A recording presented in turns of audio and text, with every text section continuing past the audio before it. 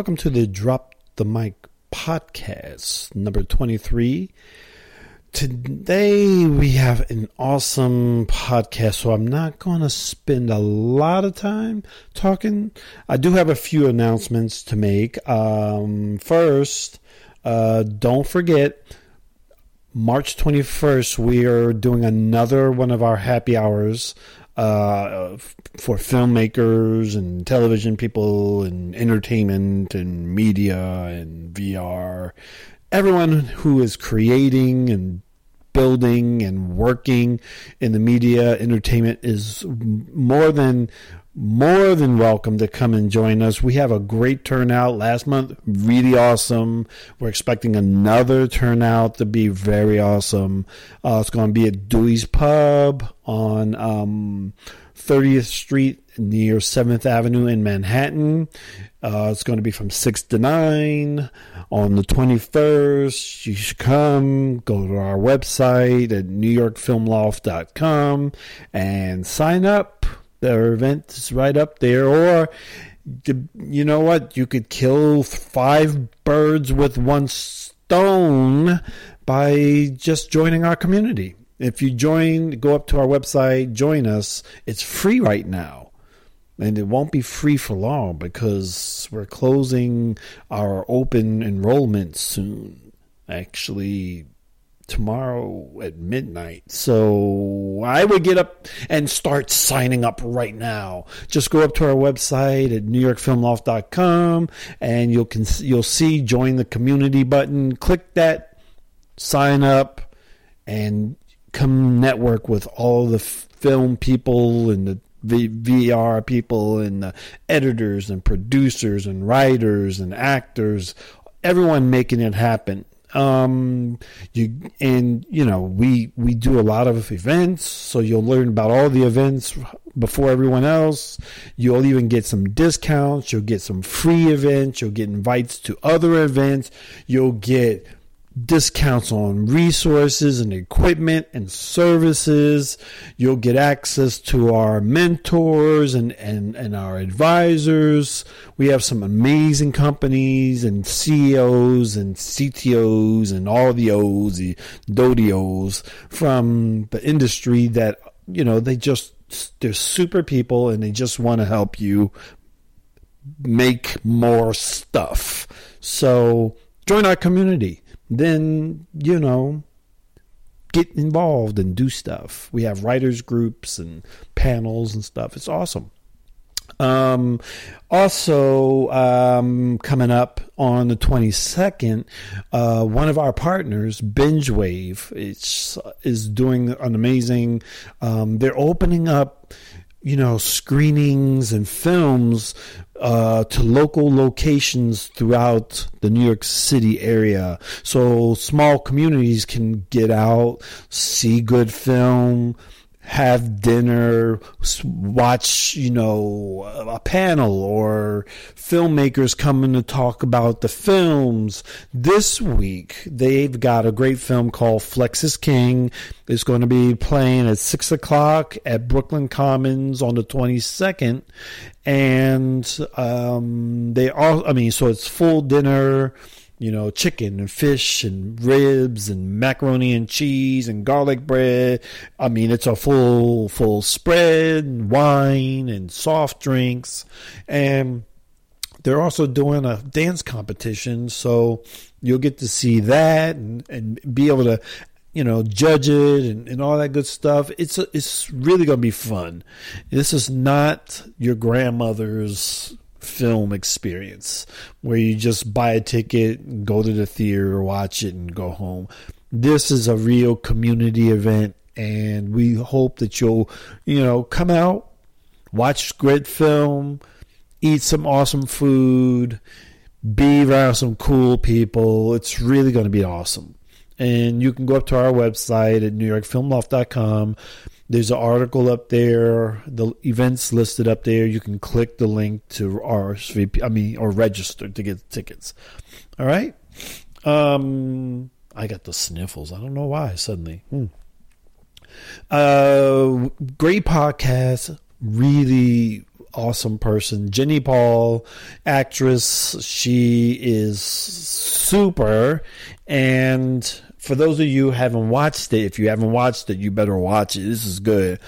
The Looming Tower, which is a new series on Hulu, and it's got an amazing cast like Jeff Daniels.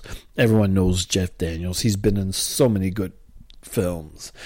Peter Sarsgaard, who is another, I mean, of the Sarsgaards, he's pre-Sarsgaardian. And, and Jenny Paul's also in this film, so she's going to come talk a little bit about doing that. She's also, I mean, she's doing awesome stuff. Like, she's also going to be in the new Jessica Jones series. So she's having an awesome time. She came, she was awesome. We kicked back, relaxed, and had some conversation. And we're gonna, I'm gonna share that with you in a second. And I'm gonna roll the thing. I can't believe you two took that raving lunatic seriously. What do you think this is?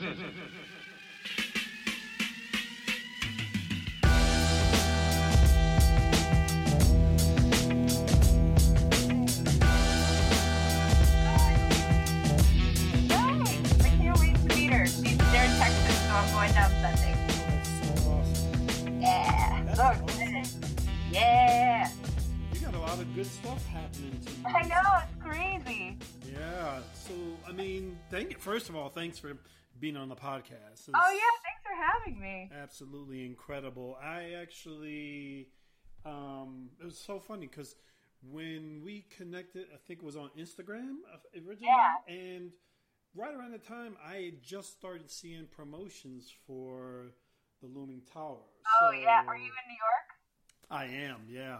Yeah, they're doing a really nice job of that here. I wonder if it's like anywhere else at all, but New York, they got it covered. Yes, I was, before I even, we connected, I was like, that looks kind of interesting. I need to check it out. And I actually watched the first episode yesterday. Oh, do you like it? You know what? It is absolutely outstanding. And it was awesome to kind of see all the actors. Like, whenever there's a Sarsgaard involved, it's going to be a good film, right? So anything Sarsgaard involved is something going to be good happening. Then you add Jeff Daniels into it, Michael Stuhlbarg. I mean, it's you were in a great project. Yeah, it's like is a hard word because it's hard to like something like that, but it's just, oh my God. Yeah. Oh my God. And it was I thought it was it had it was like watching a little taste of Homeland, a little taste of the Newsroom, it had like a little flavor, a lot of different things. But I thought it was different because they used actual footage from some of the interviews of Bin Laden, which I had never seen before. Yeah. Oh my God. I was like chills. I mean, I was 16 or 15 or 16 when that happened, but I was like, oh man. Yeah. So and of course we didn't really know who he was right until a few years later. Yep. That's what was so fascinating about this, because it tells, you kind of get a glimpse into the plan before the plan was the plan.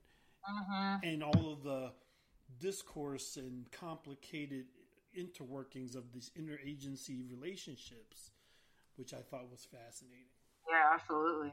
So tell me, how did you get on? So did you audition? How did you get involved? I did audition. I was called into the casting office, A.V. Kaufman, for the role of Margie. Okay. Which is, let's see, it's Jeff Daniels' secretary. Okay. Sure. Yeah. And so she's got a regular role on the show also, and hear back on that. And a week or two later, they called me for another role, one of the sisters, which is what I ended up playing. Okay. And then they put me on hold pretty fast. And then a month went by and I hadn't heard anything, so I assumed maybe I didn't get it or, whatever. And then I called my agent and I said, should I take this off hold? And she was like, probably, but let me just call him just in case. And she called and they were like, no. She's like on the short list. Do not let her off hold. And I was like, oh, that's good news. Yeah. So it was really kind of great. I mean, I did, I went in, it was a really easy, audition process for a really very highly, lauded casting director. Yep.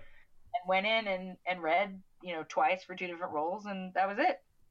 And where was that filmed? Is you filming here, or is that part of the movie, the series that I'm in was all New York. Okay. I know they also shot in Morocco. I think they shot in Canada and South Africa. Right. For some of the other stuff.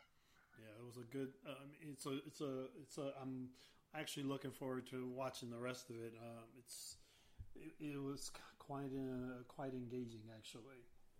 Yeah, I mean, it was just you do it and you're like, the inevitability, it's coming, but at the same time, it's like, oh, well, maybe no, it's got to happen. It's still gonna happen. And you're in like several episodes, correct? Yeah, so I'm in a lot of episodes. I don't have a lot of meaty stuff in a lot of them because basically the characters for Peter Sarsgaard and Ren Schmidt, who plays the other character in those scenes, are the leads in that part of it, and we're sort of the backup. As the series moves into like mid-season, when they start getting into more of the politics of the CIA versus the FBI rather than the action of the the embassy stuff, and once you watch, you'll know that I know you watch that some of the more action stuff leads in the series and some of the more action stuff leads out of the series. So when they get a little more into the inner workings, that's when you see the CIA agents sort of have their moments. Right. So all of our stuff was filmed in a set in the Bronx in New York. Oh, wow. Okay. I mean, I don't want to give too much away for those people who haven't seen it yet, but you should see it. But it's because it's really, really good. And Hulu is, they're killing it, dude. I mean, they're really coming up in the ranks. I mean, did you see *Handmaid's Tale*? You know what? Every time I'm like getting ready to watch it, something happens and I can't watch it. And I want to watch it so bad because everyone I talk to is like, you have to watch it. You have to watch it. Well, it's a lot. It's a really heavy show, but it's really good. I kind of think it's not the same, but sometimes you'll read a novel or you'll watch a show, and in order to sit down and commit to it, you really have to commit to it. Yep. Because it's viscerally a lot to take in. Right. A lot of feelings, a lot of, devastation, a lot of, hard things to deal with, and it's not light viewing. Right. But if you ever do get a chance to do it, it's just, and I think that's why it did so well, is it's just so, it's rough, but it's just so well done. It's like Fahrenheit 451 or one of the classics where you go, okay, well, this isn't really a happy thing, but at the same time, it's just so good that it's worth carving out the time and the energy for on a day where you don't want to just watch fluff. Yeah, and I think you learn to balance it out, right? You got to watch something that has some substance to it, and then you watch something funny or something lighter, to kind of take yourself down. So you are, being in front of the camera is something you do, but I also understand you are also behind the camera working as producer on some projects as well, huh? Yes. So the big one that I've got working now is a short film that just actually finished post-production this week. Oh. And it's going to hopefully some of the top tier festivals. And it's starring Cameron Douglas, Michael Douglas's son, and it's his first I would say post-prison movie. He's been in prison for a while. He's the nicest man. I can't even imagine what he would have been like in prison. But this is his first movie after he got out, and he was in New York, and he's buddies with one of our producers, and they pitched it to him, and he said, "Yeah, let's do it." So it's really it's kind of a star vehicle movie about a man that's a reformed graffiti artist who went to rehab and came back and decided he wasn't gonna do all the bad things he was doing that were not serving him before he went. And then the story takes place where he's seeing the World Trade Center for the first time. Interesting coincidence. Oh, that's interesting. So that the story is written that he sees the World Trade Tower for the first time, and his friend sees him looking, and he says, I've never seen it before, and he says, where have you been? And he says, traveling. So that's the beginning of the movie, is that he's seeing, the world has changed since he went away to his rehab and decided to not kind of be in the underground world that he's in. And he's a really talented artist, the character. So he's drawn, but he's pulled between wanting to be an artist but wanting to legitimize his art in a way that's not bad for him personally. Sure. But he's also a legend in the graffiti world, so it becomes this pull of, do I stay a legend in this world, or do I find a way to legitimize what I do and kind of join the quote unquote real world and pull out from sort of the graffiti underworld. And it's just a really cool piece. You get to see all of this interesting stuff. We filmed all over Bushwick and Williamsburg and some of these really cool places where they have raves and they have graffiti art and just really cool stuff that you don't really see on a regular basis, even if you're a New Yorker. So this is the Dead Layer, right? Yeah, this is called Dead Layer. Mm-hmm. Yeah, so the film that's going to festivals is a short that's effectively a teaser for the feature that's going to shoot next year. Oh, cool. I love when people turn their shorts into feature films. This one was written as a feature, and the principal producer, his name is Carter Winter, is a bit of an unknown, so it was better in terms of making sure that he could really produce and direct something that was gonna kill it effectively. Sure. And he did a beautiful job with it. I'm the second producer, the line producer, and the a co-executive producer, but he really did a fantastic job kind of heading up that project. Wow. I tell people, like, sometime there was a friend of mine a few years back who had was working on their feature. It was their first film, but it was also a feature film, and they struggled with trying to find financing for it, and I think a lot of it was because similarly they hadn't, as brilliant as a writer as they were, it was tough for investors to kind of get behind a film that was their first project and their only project. So we kind of suggested he make it as a short first, but he actually went ahead and did the feature, but it took a few years for him to get the money. He finally got it, and it turned out well. But I'm kind of the mindset that if you're trying to build your street cred for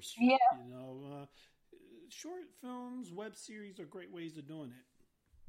Well, it's also a nice, and I do a lot of what I call passion project work, and that's sort of what I really love is, projects that don't have a ton of money, but they really are gung-ho about the vision. Right. And it's really a way to get your feet wet if you're not of that world and you don't have a lot of experience. And that way, any quote-unquote mistakes or things you want to change for a bigger project, you've already kind of made your rookie mistakes on something shorter. Sure. so that you can go into a feature with full confidence that you know what you're doing. Yeah. And for first-time directors or first-time screenwriters or even first-time big actors, whoever is the creative behind the project, they can really understand how the business works, so they can make their choices more wisely and more effectively when they do the bigger project. Yep. I totally agree. So so as actor and as producer, where's where you think you want to, or I mean, you could probably do both, obviously, but if you had a choice, is there like a place that you prefer being? Is it in front? I don't know. I kind of like them both a lot. The thing about acting, and this can change if you end up with a big role in a series or big projects or whatnot. You're a really important cog in a very large and intricate machine. Right. as it were, as an actor. So you're very important, but you're also not in any way responsible other than for bringing your piece of the puzzle to the puzzle. Right. It's a lot less, in my opinion, pressure. And now I've been doing it for a long time, so there's associated pressures with just feeling put on the spot, and when you start acting and just getting the nerves out and things like that. But once you're sort of in it and you do it for a living, you're there to do your best version of the job you're hired to do. Sure. With producing, you're effectively the architect. You're in charge of everything. So it's really a totally different mindset and skill set, because you're designing the puzzle rather than bringing a piece to it. So it's a totally different mindset. And acting, for the most part, is actually a pretty non-time consuming job, unless you're Mariska Hargitay in SVU, where she's got a full-time job for 12 or 14 right. years doing playing lead in her own show. Right. There's just a lot of time to sit around and wait for auditions, wait for calls, produce your own stuff while you're waiting. Because this year I did Looming Tower, I also did Jessica Jones. I probably only really worked 20 to 25 days this year. Right. And so just in perspective, it's not a lot of time to work. Yeah. It's out of 365, you add a few days in there for auditions that run long or whatever, but it's really just, it's not that time consuming. Right. So there's, there are other pieces to it. There's, the PR element, and there's the getting your name out there and auditioning for everything you can get that, that fits your style and that you want to work with. But it's really just not a full-time job, even when you're getting full-time status for that job. Sure. Like I said, unless you're Amy Poehler in Parks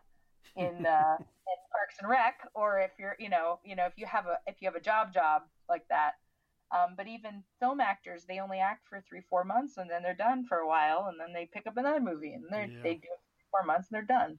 Yeah. So it's just not a full life. And the nice thing about acting is that, unlike some of the other artistic fields, because of that, I have a real chance to sort of live a life, like a real life. I have a fiance. I'm leaving town in a couple of days to meet my new niece. Like, I'm able to do that to some degree because my job is flexible and infrequent, as it were. Right. Yeah. I mean, that's absolutely. Yeah. I started out in the acting world, so I know exactly what you mean. It was a lot of auditioning, and it was at a time when there wasn't as many, I think, film opportunities for like there weren't many actors who were trying to produce or direct. It was kind of like this kind of clear line where if you directed, and you acted, unless you were doing theater or something like that, or if you were playing in the stand-up or improv world where you were doing different things there. But I think nowadays entertainment is almost like being in a startup world where most actors have more than one hat on at some point in time. So yeah, I think you're absolutely right. And I think when I'm revealing my age here, but when I moved to New York 10, 11 years ago after college, it was still that way. Right. It didn't really until my early, maybe mid-20s did the landscape start shifting to the self-producing. And I think it's around the same time that Netflix and Hulu and all these other networks content was becoming key, or, with the networks not being universally in charge of everything always. Yep. And I think that's only happened in the last 5 or 10 years, if even that, frankly. I know I jumped on the web series bandwagon pretty early, because I think I was the first of any of my peers in New York to do a web series. And I did one, I guess I was probably about 26 or 27 when I started it. And I did it because that was the way to get seen. That was, you have to, somebody says, "Oh, what do you do?" And you say, "Well, I do theater." And they go, "Oh, well, I don't live in New York, so let me know next time you're in Texas, or whatever. Right. So it was a way for, casting people, agents, even my family to see me work because they don't live in New York. And even if they do live in New York, it's really hard to get somebody to go see a show that's not a Broadway show or even just a high level off Broadway. Yeah, that's true. So you moved here after. So let me ask this. So you moved here after college. So in college, was this like where you got the bug to be in entertainment? Like, how did that all transpire? I think I probably got the bug in high school, but I wasn't thinking about it as a serious anything. I thought, oh, this is fun.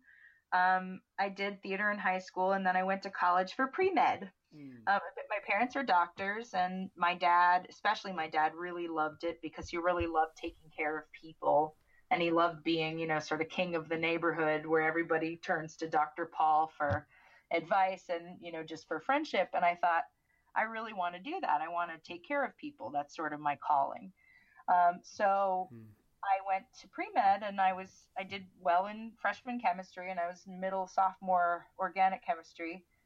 And I was just miserable. I was getting my A's because you needed to get A's in order to get into med school, and I had to do. But I hated it. I really hated it. And I called my dad one day, and I was just very frustrated. I was studying for a midterm. And I said, like, how did you do this for 12 years? It's 12 years to just be a doctor, How did you do this for 12 years? This is torture. And he said, Jenny, I liked it. And I went, well,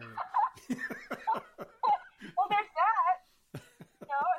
And so I had this revelation. I was like, well, I got the people thing from my dad, and I am good at science. I'm not gonna pretend like I wasn't good at it. Right. But I hated it. I really hated the ins and outs of it. I enjoyed the concepts, but not the execution. Right. And I kind of thought to myself, I'm in trouble. I'm pre-med with no way out here. And I had been taking theater classes to blow off steam because I was so stressed by pre-med.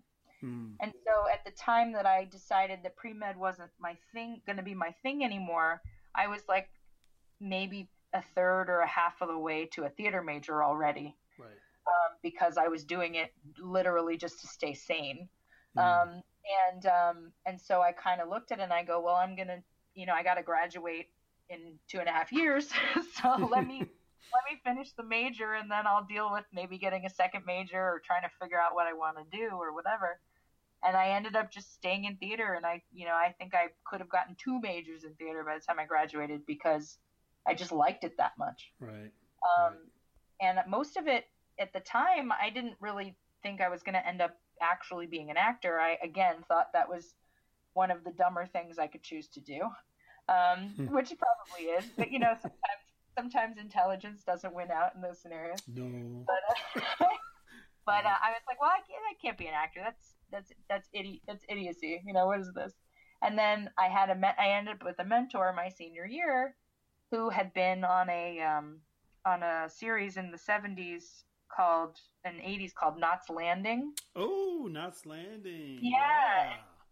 She and I met in Boston, randomly, and we ended up, kind of being buddies, and she mentored me. And, at some point she came to my shows and thought, she said, well, are you going to New York next year? And I said, no, I'm not, and she said, why not? And I said, well, what would I do there? She says, act. And I said, what? No. I figure I'll just go to grad school or figure it out or whatever. And she says, why not try? And, she kind of talked me into it a little bit. I started auditioning on the weekends in my senior year of college, and I booked something before I graduated. And so I graduated and moved straight here to rehearse the first show that I booked. Wow. So it kind of happened to me in a way because I was standing in my own way in terms of what I wanted because I thought it was a stupid idea. Yeah, I mean, is the story of most actors. Yeah, exactly, because if you're, it's kind of, acting has always been, it's always, it's like you're either battling your friends and family to make you to make them believe it's a legitimate career, or you're battling yourself to convince yourself it's a legitimate career, or you're doing both. And that's right. And well, I think B for me. I think my family was a little confused at first. I think because they all thought I was going to medical school. Right. But they were pretty supportive. I mean, there wasn't any major anything. That's awesome. I, on the other hand, was not so supportive of me. Yeah. So. Because it's so hard. I mean, because, it's not like, you know what it is when you go to college, I think there's this myth in a lot of ways of this is going to be what you do for the rest of your life. Whatever you do here will be who you are forever and ever. But they don't tell you there's a asterisk to that. And that asterisk is if you like it, if you enjoy it, this was what you'll do. If otherwise, you have options. You can do other things. It may be a little harder, but it's there if you choose to decide to do it. And I was, like my family, same way, was very supportive. They didn't. My mother, actually, it was my mother when I was in high school or junior high probably. She wanted me to be like an actor or a model or something, and I was like, that doesn't. Are you kidding me or something? I gotta eat. I gotta eat food. Yeah, right?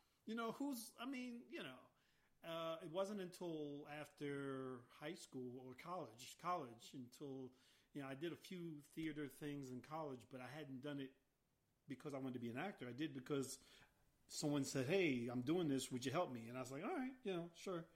And just after college, I realized I hated what I was doing too. I just like, this sucks. And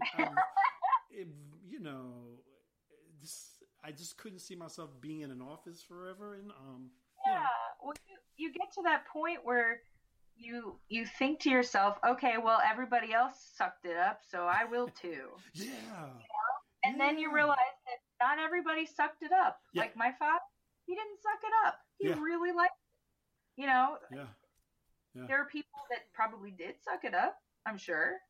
But he wasn't one of them, And so, I'm sitting there going, okay, well, maybe there is an alternate option here where I hope people, wherever they are, whoever they are, can kind of figure out that you don't have to hate it.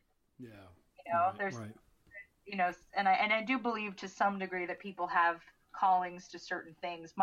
I don't think my calling is acting per se. Mm-hmm. Acting is a way of expressing, I guess, what I would call my calling, which is empathy, and getting to know people and understand people and be there for people. And that's my calling. So I probably could have done a handful of other things and been equally happy. Sure. This one happened to fall in my lap a little bit and I happen to love it. So let's go. Yep. But had I gone through 12 years of medical school and made it out the other end, I probably would have enjoyed it. I just wouldn't have enjoyed the school. Yeah. Yeah. And I think that happens to comedians a lot. Like, comedians become comedians not because they think they're funny most times.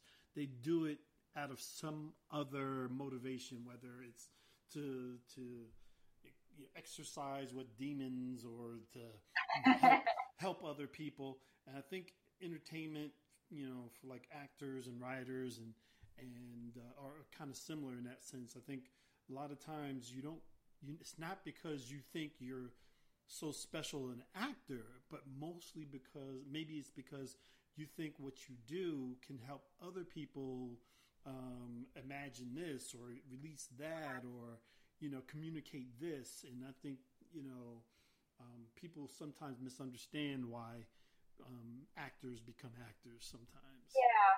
I think the large majority of us that stick around in the business and that, have some semblance of success, they have the right idea in mind. I think people that are in it for the attention don't necessarily last that long. Yeah, there's reality TV for them. So Yeah, I mean, they'll have their moment and they may get some success, but at the end of the day, you can't do something for a lifetime that doesn't make any sense to you. yep, yep, Uh, yep, and, yep.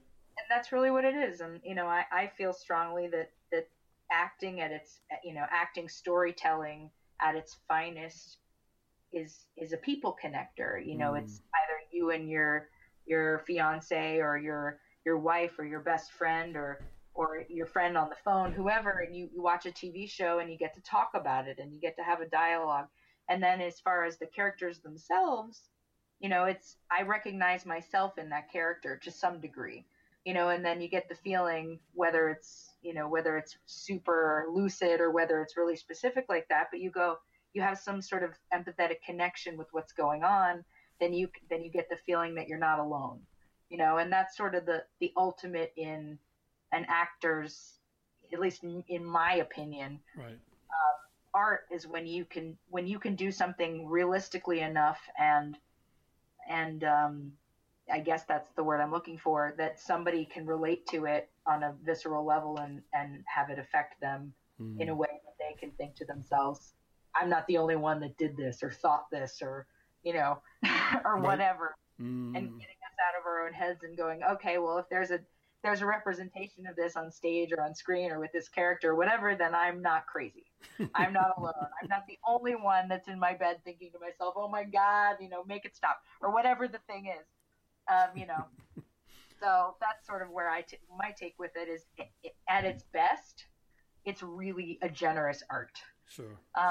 At its worst, it's really narcissistic and awful. but it, at its best, it is one of the best things you can do for a person is give them that opportunity to have that moment. Were there any as an inspiration of like things or people that were there any people that you kind of drew inspiration from, or you mean actor-wise or in general too? I mean, I always attract to artists, actors, any kind of creative person that has a real sense of identity, whether it's similar to mine or not. Where I can look at that person and go, they really have a unique or specific voice. Sure. I tend to like, on the spectrum, either people that are not like me at all, not even a little, or people that are really like me. Like, and do you know Connie Britton? Yeah, sure.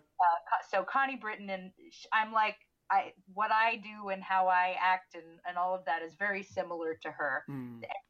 Everything's realistic, empathetic, everything's down to earth, and so I look at her work in different things, and I look at that and I say, I aspire to be somebody that connects so well with what she does and can really just be herself in anything that she does in that way. Where on the flip side, you look at somebody like, I don't know, like Megan Mullally from Will and Grace, Yep. who's nothing like me at all, not even close. But it's hilarious and fun and so different from what I do that I enjoy it because it's like so far from me that, that it's something that I can watch and just kind of be awed by. Anybody who really does a great job, I'm into. I mean, everybody that's sort of the generation above me that's made it, the typicals, but like Meryl Streep, Annette Bening, Right. Emma Thompson. Emma Thompson's like top 5 for me. Just people that really understand I hate the word craft, but they really understand their role in bringing realism and emotion and character and their unique perspective to what's on the page. Yeah, I mean, I think that's for an actor, it's because for me being as an actor, I never. I don't think I never had an actor, what I would say, inspiration for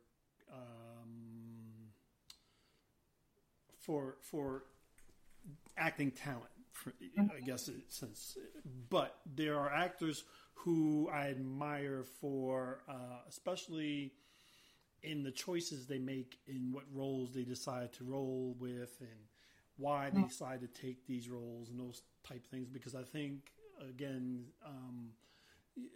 if you understand why you're an actor, then it helps in understanding what kind of roles that you want to play. And so you don't veer off or end up becoming a money grab kind of actor, which drives me batty when someone does that.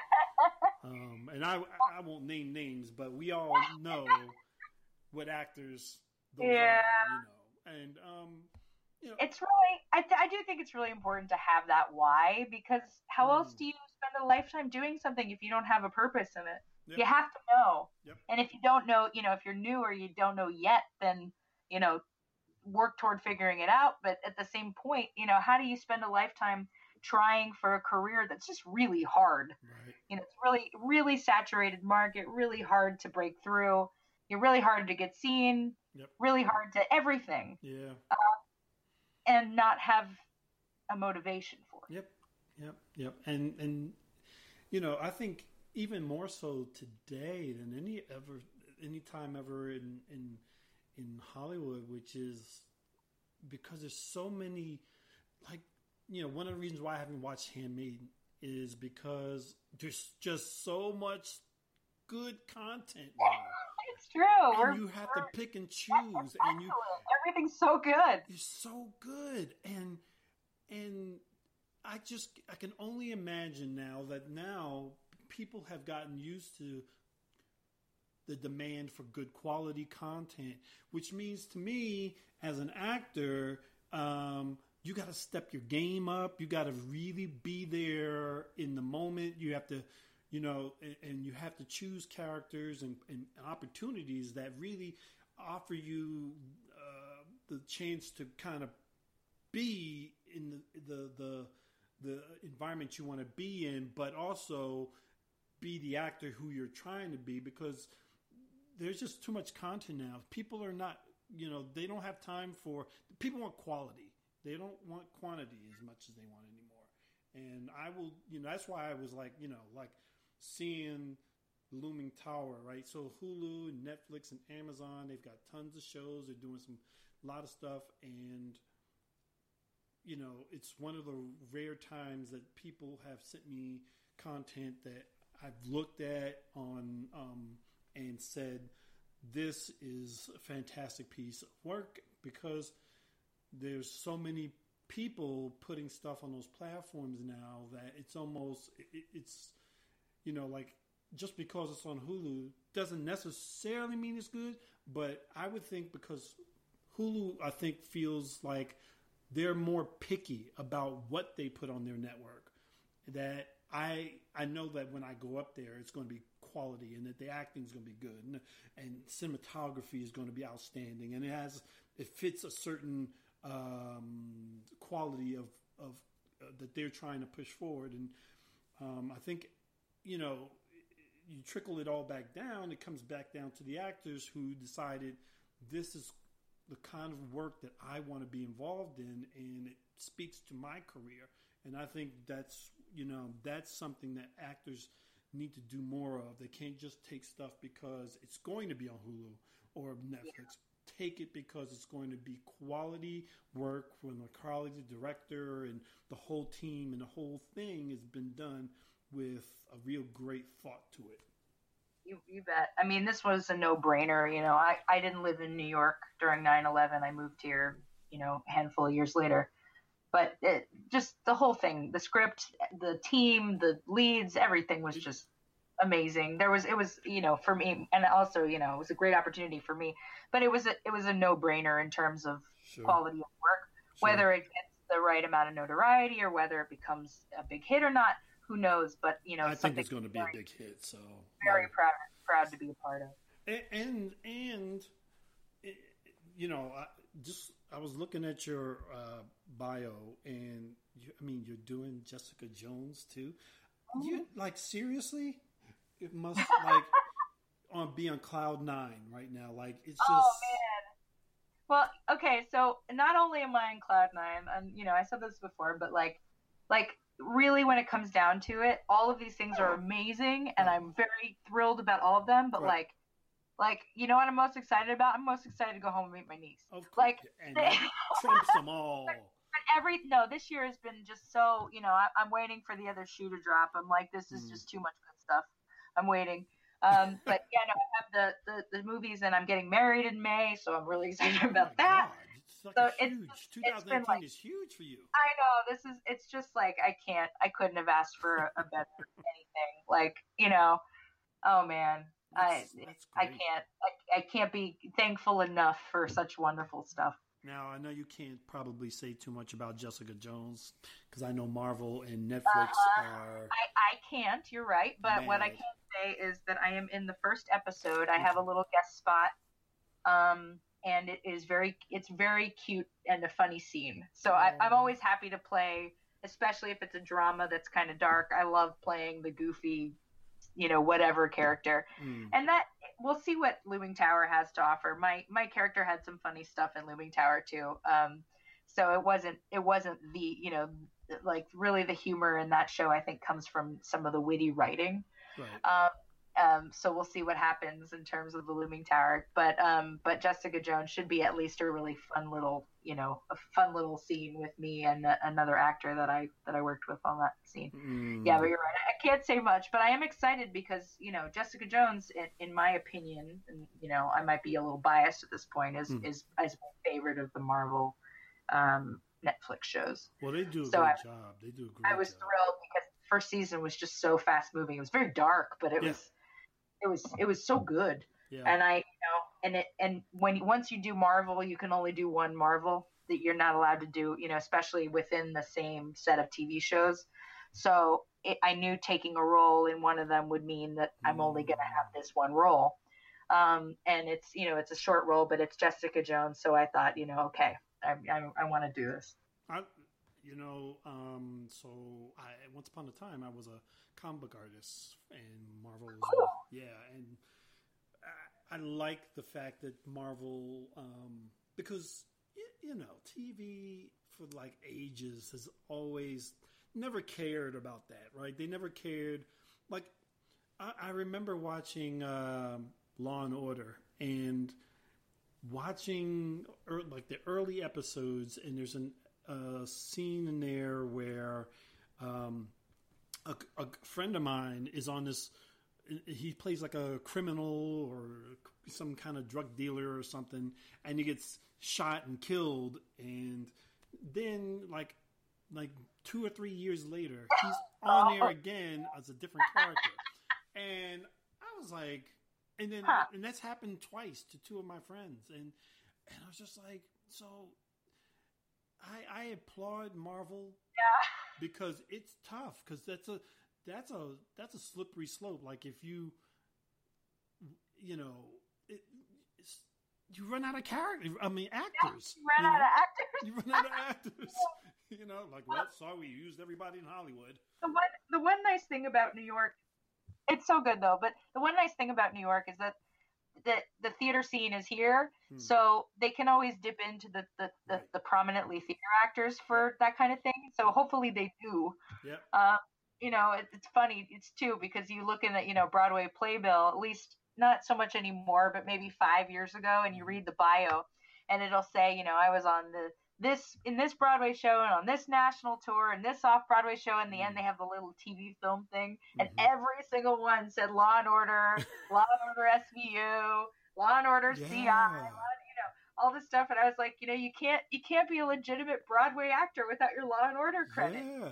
I mean, everybody I know has been in Law and Order, but me. I'm like, what's going? I haven't done theater since college. I did do it once, but it was like 1,000 years ago, and they cut the scene. So maybe I'll do it again. I don't know. We'll see. It used to, yeah. I think, yeah. It's like I think if I host, sometimes I will do like these happy hours for like the industry, and I would guess a good 80% of the actors who are in the room have all done Law and Order at some point in time.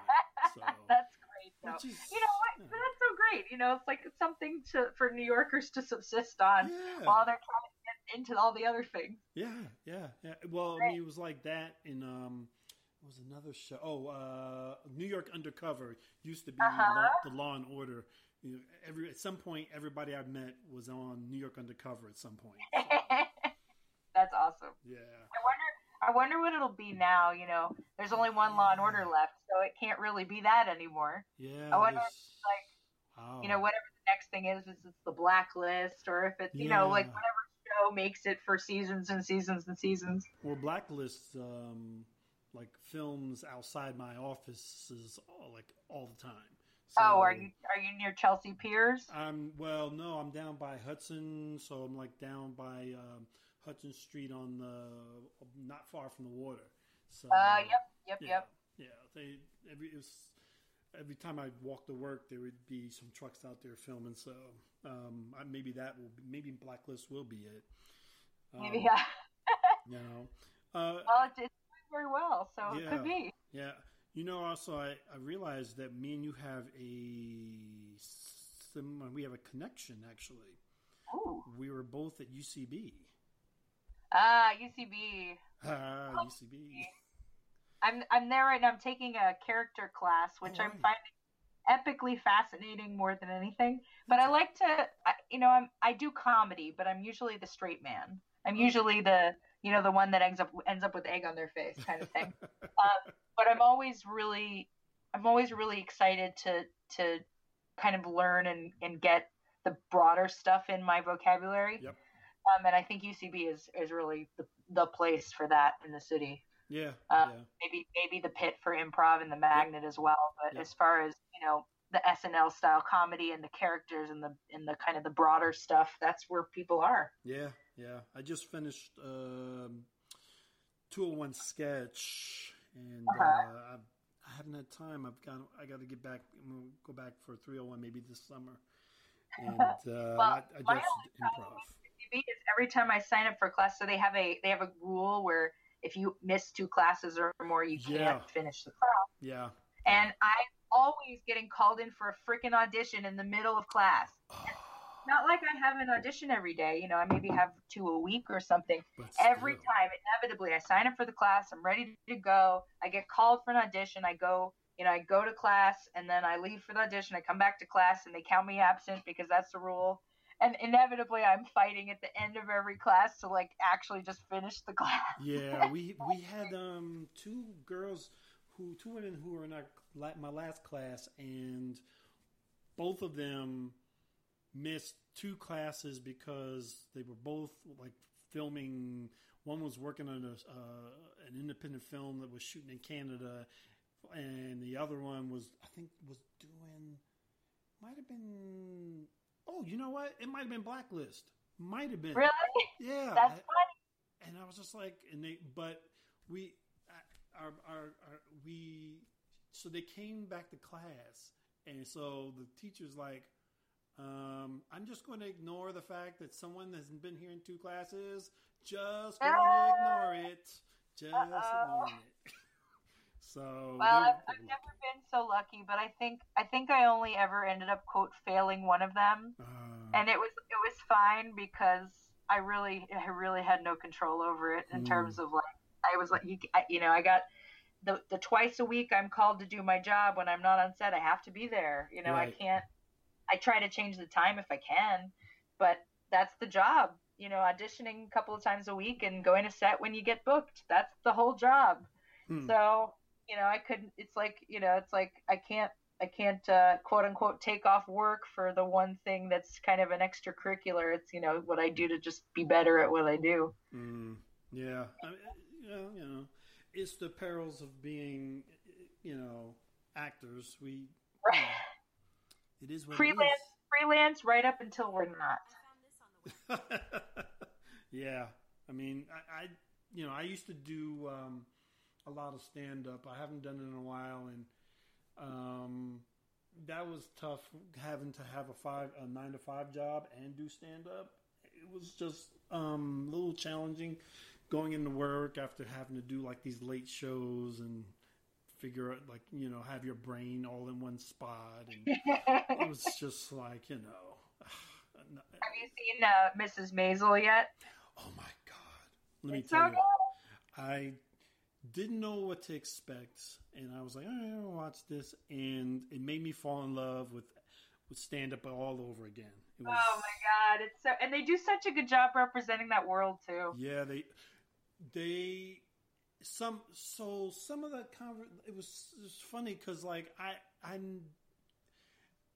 never knew some of the stuff that like some of that kind of stuff was happening at that point in time in comedy, but yeah, I mean, they do such a fantastic job of giving people an understanding of really what it's like to have to go and do all like these small clubs and trying to make your name and trying to, not offend but yet offend. And, so it really was pretty accurate, even though, years later, I think, when I came up, it was during, it was, with guys like D.L. Hughley and Cedric the Entertainer and Bernie Mac and all these guys. And it was the clubs were a little different, but I would say not that much different. I'd say it was pretty close to like what she was going through. But it was, and she's funny. I mean, she was very good. Funny. I don't know how I kind of marvel at the fact that she's an actress trying to play a comedian, right, trying to be funny without making it seem like she's reading or like she had to read these lines. Right. Well, that's the one thing I think the show does really well is that they show their work. Yep. Sometimes they'll have a show about a painter or something, and they're supposed to be this epic painter, and then you see the paintings, you're like, they're not really that epic. Yeah. Or whatever, but she does it beautifully, so yay for that. Yeah.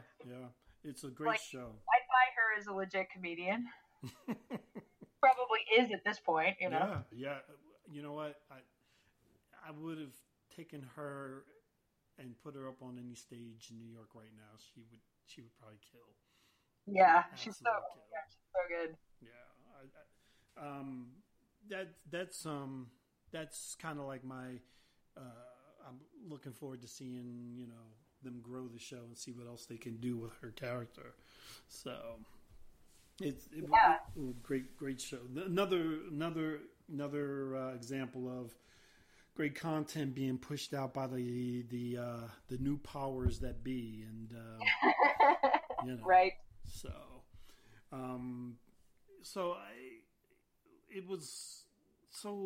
I'm very happy that you got a chance to come on a podcast and talk to me about what you're doing. What's next for you, actually? Whoa. Besides going to see the new... Yeah, I got to see the new niece. I don't even know her name yet. Oh. I think they're trying to save it all for... I'm dying. So I'm getting married in May, so that's awesome. And then I think that, the next big thing is Jessica Jones is coming out on next week. And I don't know. Yeah, it's March 8th. So that's I'm excited to see that because they're gonna put the whole series out the same day. Whereas Looming Tower, yes, exactly. Looming Tower, they did 3, and then they're gonna do one each week every Wednesday. So I'm looking forward to those two. But Jessica Jones is the next big one. I've not had the pleasure of having to see my face on. Do you watch your own stuff? Because I don't watch my stuff. I hate it. I just don't want to see it. I do, but I kind of did trial by fire. So I was a theater actor, and then I was trying to transition into TV film, and I didn't have an agent yet, and I wasn't, kind of at that point yet. And so that's when I did the web series. And so I ended up pretty much editing with the editor my own show. Mm-hmm. So I got past that real quick because I had to stare at my own face for hours and hours and hours. And finally I was like, okay, like I had to disconnect it as me, Right. and just be like, okay, I'm looking at this as a big picture character on screen. Right. And so I very beautifully and very quickly, to save my own sanity, disconnected from worrying about it being me. So yes, I do watch my own stuff, but I think it literally because I just had to stare at my face for hours in the editing room. So yeah, I did. When I did that, after that, everything was gravy. It was like, okay, I can handle anything. I've never watched any of my stuff, but the funny thing about is, I remember one time I was doing a show at the Apollo, and I hadn't watched it. They had broadcast it, and I hadn't watched it, and then like maybe a week later, I guess they must have broadcast it because I was on the street, walking down the street, and this guy stops. He goes, "Hey, you that guy that was on?" Da-da-da-da-da. I was like, okay, well, thanks a lot. I guess I don't know because I have no idea what it was like. Oh, jeez. So I can't do it. But I think, that's the old me. And at some point, because like right now I'm trying to get back into the comedy side of things. So that's one of the reasons why I started back at UCB, which was kind of brush up on some stuff. And because I'm potentially writing a web series right now. And, I don't know if I'll be in it, but I think it helps from the writing aspect of the actual project. So that's great. Yeah. Well, web series they're still the thing to do if you want to. It's still like I did mine in. I think it aired in 2014, maybe. I mean, it's still up there. What's the name for that? Oh, it's called That Reminds Me. That Reminds Me, the series.com. It's still there because, people see it all the time. That's the nice thing about a web series is it never goes away. It just lives there. So once in a while I'll hear from somebody that said, "Oh, I saw your web series." I was like, "Oh man, that's awesome."